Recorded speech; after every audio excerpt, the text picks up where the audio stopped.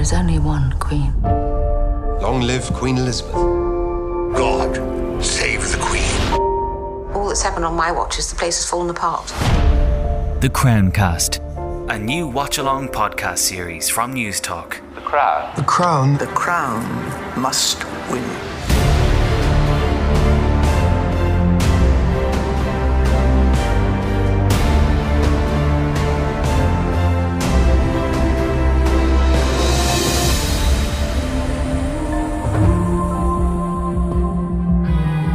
Two women running the shop. That's the last thing this country needs. Perhaps that's precisely what this country needs. My goal is to change this country from being dependent to self-reliant, and I think in that I am succeeding. Joblessness, recession, crises. It's a dangerous game to make enemies left, right, and centre. Not if one is comfortable with having enemies. Are you? Oh, yes. The Crown Cast.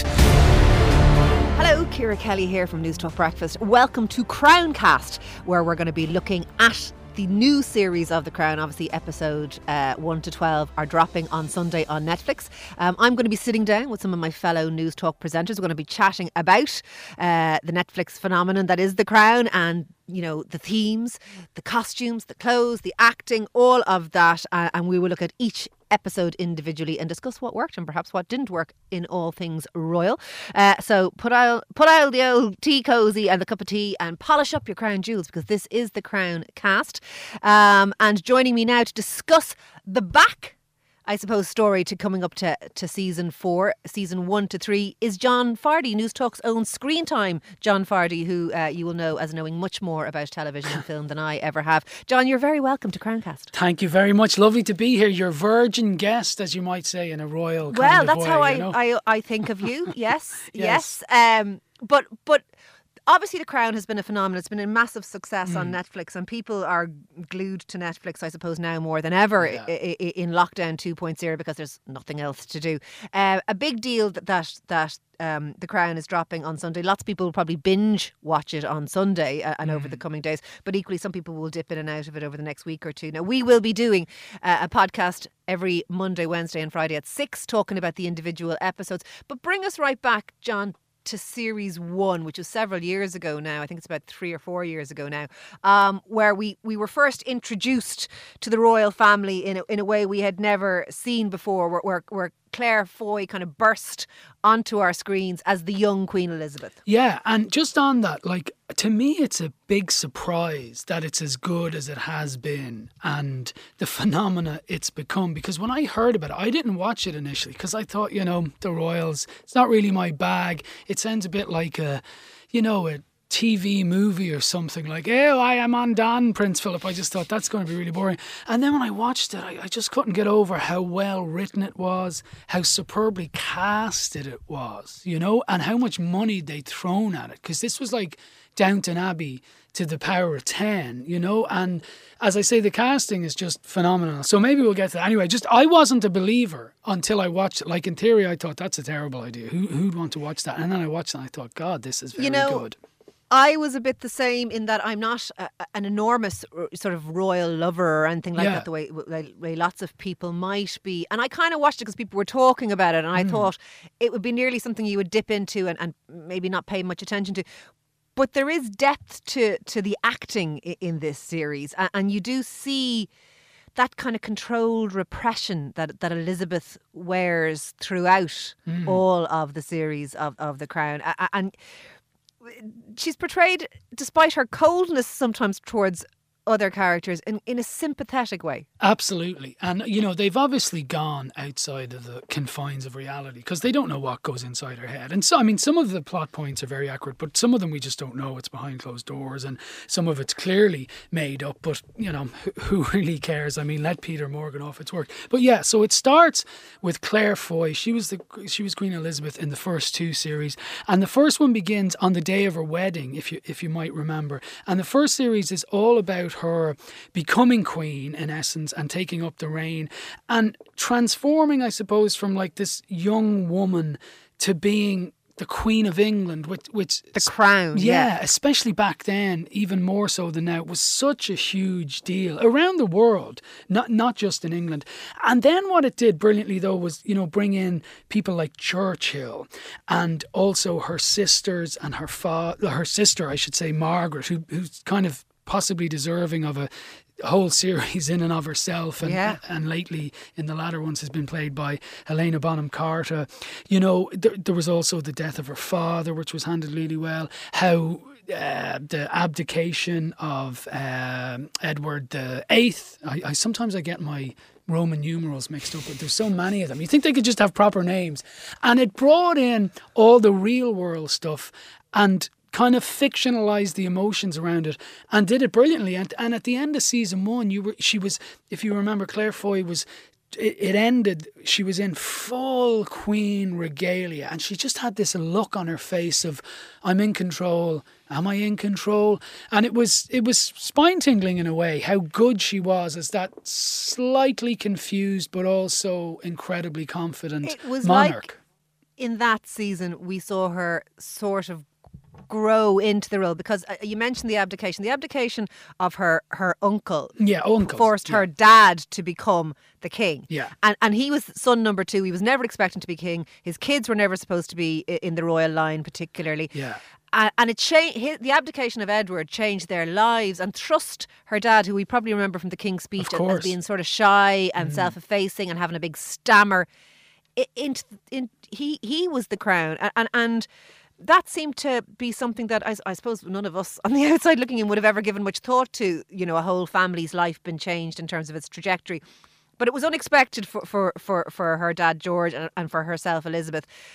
And it put her life on a path that she kind of had to grow the head that would fit the crown, didn't she? Yeah, absolutely. And, you know, your point is well made in that we read these headlines all our lives, the abdication of him and the divorce of her and all that, and the strange, you know, complicated lives they all led. But you don't think about the emotion, certainly back then, of what was going on. And I guess that's the genius of the crown, like you say, for this woman to be thrust upon it, and the way their lives, because of being a royal, can change, and the whole course of your life change because of the death or the abdication of someone else, you know. And the crown was brilliant at doing that, and in fairness still continues to be as well. I think though, you know, when you get up to Princess Diana and stuff, we've thought more about that, like our generation have kind of, whereas I hadn't given 2 thoughts before to how Queen Elizabeth felt about taking on the crown, you know. I have to say I never gave it much thought myself. The relationships within the royal family, that would be something that I would have sometimes wondered about, because they live in a golden goldfish bowl. I mean, they live lives of extreme prejudice, but the idea that they might achieve any kind of personal self-fulfillment, you know, or pursuit of their own individual dreams is clearly not the case. One of the things that stands out for me over the course of all 3 of the series we've seen is the relationship between Elizabeth and Margaret. That sibling rivalry, where the one who is flamboyant and vivacious, who is the younger sister, who might have actually adored being queen, of course, would never have the chance to be queen. And the one who was quiet and more mousy and perhaps more measured became the queen. And they were jealous of each other, but about different aspects of their lives. Yeah, it's funny, isn't it? I admire you and you admire me for the reasons we kind of hate about ourselves. And that kind of brings us nicely to season 2, if I may move us on slightly. I know you're presenting and I'm merely, you know, sitting opposite you. Fire away, John. No, but you see, what I thought happened in season 2, and to my mind so far, it's the best one, because the characters around her are built out more, and in particular her marriage to Prince Philip and what they did. Like, in a way, the thing that's been, you know, most intriguing in some measure has been the Prince Philip character, first played by Matt Smith, then by Tobias Menzies, and he was in Game of Thrones, people will know, is just how like a spoiled child he is at times in relation to, you know, his wife being more famous than she is, and that really comes up in season 2, and also his let's be honest about it. It was her present, but his kind of lecherous past, and getting involved in all sorts of strange things in these famous Thursday lunch clubs. And that was really well done. I'm sure they were beside themselves when they watched it. I don't want to jump into season 3 just yet because you're right, because their marriage is semi-fascinating and the accommodations, dare I say, that they make for each other. I think she makes more accommomodations for him than he does for her. Certainly on a physical level, let's say. And you're right in that you could see he was irked by her more prominent role and him playing second fiddle to the crown. In the same way, actually, Tony Armstrong-Jones did at times to Margaret. It must be quite hard to be married to a female royal in an era where male privilege was so dominant, and these guys had to subvert the norm for themselves. And even the fact that he's not King Philip, he's Prince Philip, because a king, when he gets married, gets a queen, but because kings are considered a bit cooler than queens, if a queen gets married, she can't have a king there, so she only gets a prince. You know what I mean? He was confined by that. But I feel a bit sympathetic towards Philip, because I suspect living that very controlled life under the watchful eye of the British press and all of that must have been difficult. And that in many ways they found their way getting through it, shall we say, not to give too much away if anyone wants to go back and look at it by way of spoilers. But yes, they don't have a conventional marriage, I don't think, but there is a kind of an affection between them. I guess there is. Accommodation keeps coming back. Yeah, no, I know what you're saying. I suppose the reason why I'm so cool on him is what we see in season 2 as well is how he treats a young Prince Charles. Like he says at one point, I think we got it backwards. We got a boy for a girl and a girl for a boy, meaning his kid. Yeah, and that like Charles, and as we know, if I had to pick a favourite, and I'm a working class Dublin kid of a Republican background, it's very hard for me to spit this out. But if I had to pick a favourite royal, it would always have been Prince Charles. And I love. It's kind of heartbreaking, this sensitive soul who doesn't want to go to this boarding school in Scotland. And Prince Philip is kind of rotten to him because he wants him to be a stiff upper lip. And that's it's very affecting and great TV, but he's kind of horrible. He doesn't have the wherewithal to realise this boy is just cut from slightly different stuff. And he's just afraid he's gay ultimately, which is awful, So that's why I'm slightly out on him. No, if we skip forward to season 3, towards the end of season 3, they do tee up the beginning of the relationship between Charles and Camilla, and Camilla arrives into his life, and Charles is clearly besotted with her. Yeah. He is a very sensitive boy. He tries the stiff upper lip. He joins the Navy, but he is ultimately manipulated repeatedly, and it's not just his dad who is pretty hard on him. Elizabeth is also, I thought, very hard on Charles. In fact, there isn't any great affection shown towards as opposed to they're not negligent or anything, but there isn't any great affection shown towards any of their kids, really. No, absolutely not. And before we jump to season 3, incidentally, just to give people a rounded picture of it, I suppose in season 2 what happens, and I don't want to go up a crown rabbit hole or down do you go up or down a rabbit hole? I'm not sure. I don't want to get into a rabbit hole here with episode this and episode that, but in season 2 what happens a bit more is that wider issues come in, like she meets Jackie Kennedy, and that's a kind of fascinating role play thing that happens there, and Jackie Kennedy tries to one up her a bit, and then the guy, what was his name again, Lord Arlington, who kind of forces her to kind of modernise the royal family, and she begins this Christmas address and stuff. I thought that was really well handled in series 2, and she doesn't want a bar of it to begin with, but then it becomes the Queen's message and all. So I thought it was clever in season 2 the way they did that. And we haven't even mentioned in season 2 that we've loosely mentioned it, but Princess Margaret, Captain Peter Townsend, wasn't that his name? He's moving on. And that ultimately, I think that relationship being forced to end, or she could have given up everything and run off with him in the same way that Edward was forced to abdicate. She could have done that, but the fact that she gave him up seems to have defined a deep-rooted unhappiness in her relationships for the rest of her life, Margaret, really. Yeah. Well, we see that continue. Yeah, and then when you get I'm hopping all over the place here, but in season 3, and it's right near the end of it, her marriage to Anthony Armstrong-Jones is the Earl of Snowdon. I mean, that's in trouble as well. So it seems that this may have been the great doomed love affair of her life that she never quite recovered from, and it's really sad the way season 3 ends up, but no spoilers. bring us into season 3 now. The cast change. What did you make of the cast change when we turned our back on one bunch of actors playing the younger versions of the various royal characters and moved on to a slightly older cast of actors playing the more young, middle-aged versions of the characters? I thought they were terrific. I just think, Peter Morgan is great at casting. I actually interviewed Victoria Hamilton, who played Queen Mother in season 1, and she was saying that the casting took 6 months. You didn't get word for ages. They were not to be rushed on this. And I actually thought the casting has improved. Claire Foy was great, but I think Olivia Colman is brilliant and what she's brought to this. And Helena Bonham Carter is just, I mean, she brightens up anything she does. I've never seen anything that I thought this is bad, even kids' movies. She's just amazing. She has the perfect unstable energy. Do you know what I mean by that? That Yes, I do. You see that she's vivacious, you see that she's charismatic, you see that she's the life and soul of the party, but you know that she could crack, and indeed does. And we don't want to get into that too much, as I say, for people who haven't looked at it yet. But she has an energy and a vulnerability. She's a fascinating character. Yeah, and she has that, as you say, kind of darkness on the edge of town vibe at the side of her. And she's just brilliant. And as we say, the trauma in her romantic life continues. Now, season 3...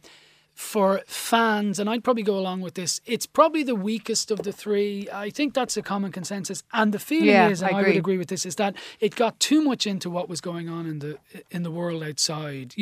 With actually, it was very well handled, but there was that mining disaster in Wales, moon landings, miner strikes, that they. And they seem to set the personal against the global and the political backdrop of the time very deliberately in that season. Too deliberately. Whereas in season 1 and 2, you felt it kind of bled in more. Whereas in season 3, it was almost like they were trying to make statements about things, And as well, when you get into the 70s in British life, I mean, probably not that different to here, but it's a pretty grim kitchen sink kind of place. Well, it was. They were the electricity cuts, tightening of belts, fear of Russia seems to define a lot of it. Yeah, absolutely.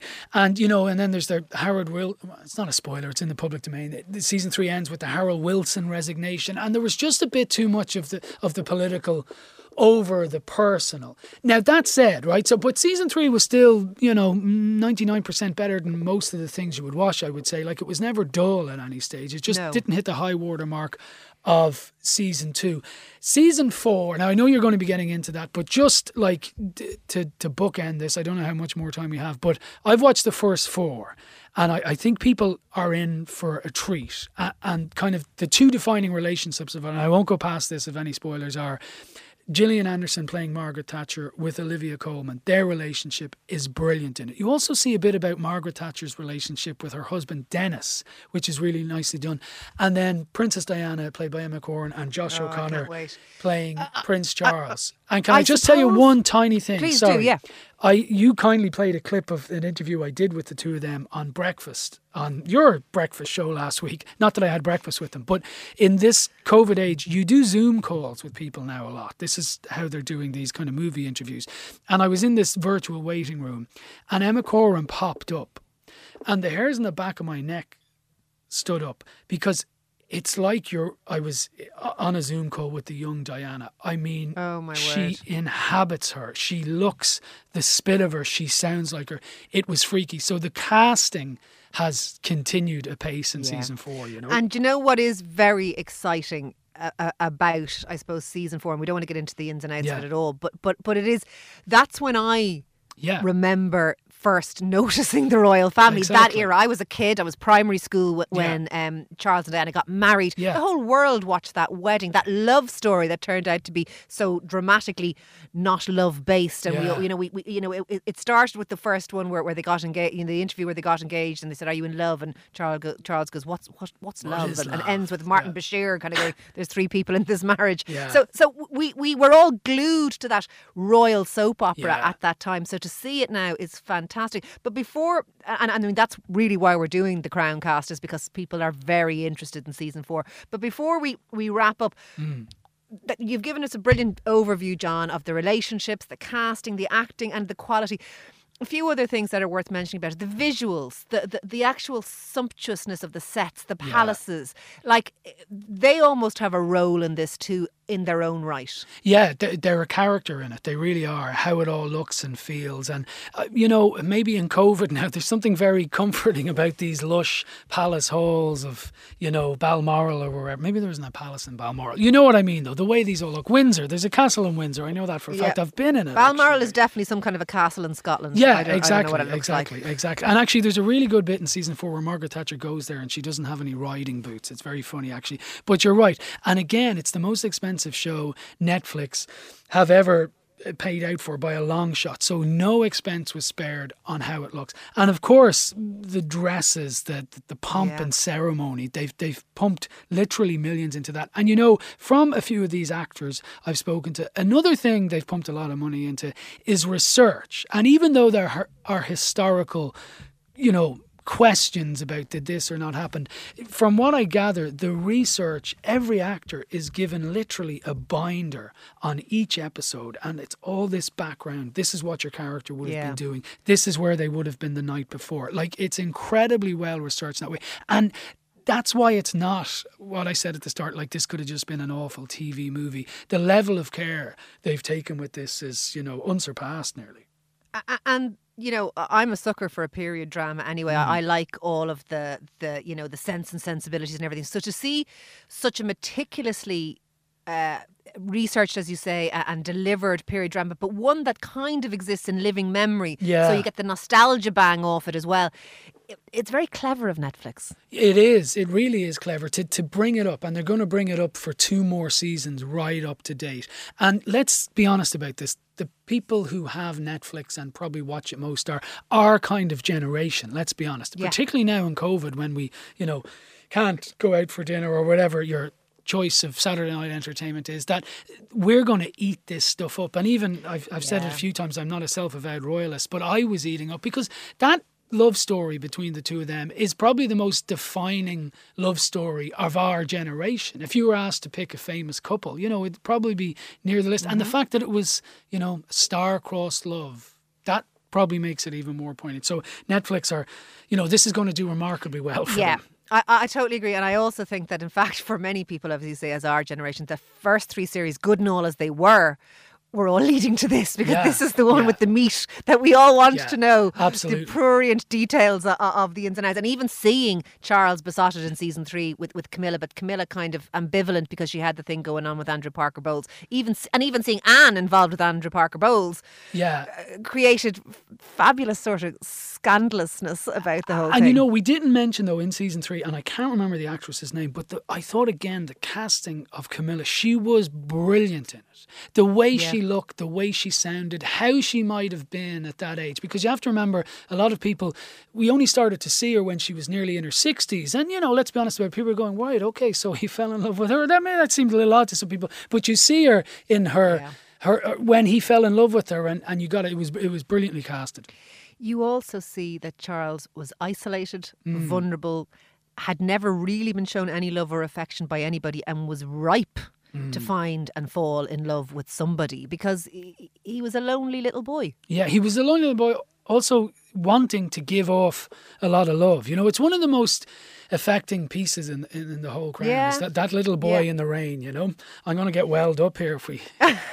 It's very funny because I have at several points in all the series felt very, very sorry for the characters in the royal family individually. I felt very sorry for Philip when he was clearly having, maybe not his midlife crisis-y bit where he was hooning around the place at the Thursday Club, but his midlife crisis when that cringe-worthy moment where he speaks to the astronauts who come off the moon landing. And he can't pull from them what he wants, which is some kind of meaning of life thing, and instead, like, you know, you can see the emptiness within him, you can see the loneliness within Charles, you can see the repression within the Queen, and you can see the vulnerability and the brokenness within Margaret. Like, I wasn't expecting that, John. I wasn't expecting to feel this way. No, I know. That's the thing. It has been a great revelation, The Crown, and that's why, you know, I presume anyone listening to this is a Crown fan, but, you know, tell your family and friends that it's a surprise in waiting, because at essence, this is a brilliant family drama. Forget about the fact that they're royals. And, you know, as Tolstoy said, if I can go really deep, every family is tragic in its own unique way. Yours and mine. Mine certainly, I can tell you that. Yeah, and so we I all don't even want to go there. No, it's I true. know. We all respond to that, and really the royal are a classic tragic family, but we all are. So that's why it works so well. Look, thank you so much for talking to me today, John. I hope you will come back and discuss, because we're going to be discussing the individual episodes in detail. I'm going to be talking to different News Talk presenters about it, but I want you, because you're, let's be honest, better than the other News Talk presenters, to talk to me specifically. So I hope you will come back and talk to me again. I'll be doing little else between now and then. I'll be counting the beats. Thank you so much. That is John Fardy. Anything exciting, because this is going out tonight at 6. Anything exciting on screen time? Oh, this week yes, that you'd like indeed to plug there away? is. I have Forrest Whitaker and Ricky Martin who are in a new amazing. Christmas movie called Jingle Jangle. So yeah, tune in, zone out, all that good stuff.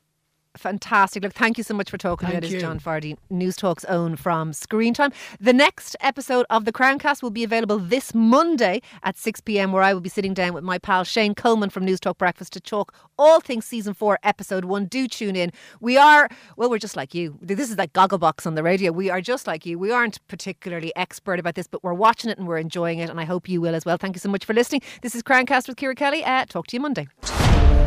The Crowncast podcast series from News Talk. The Crown. The crown must win.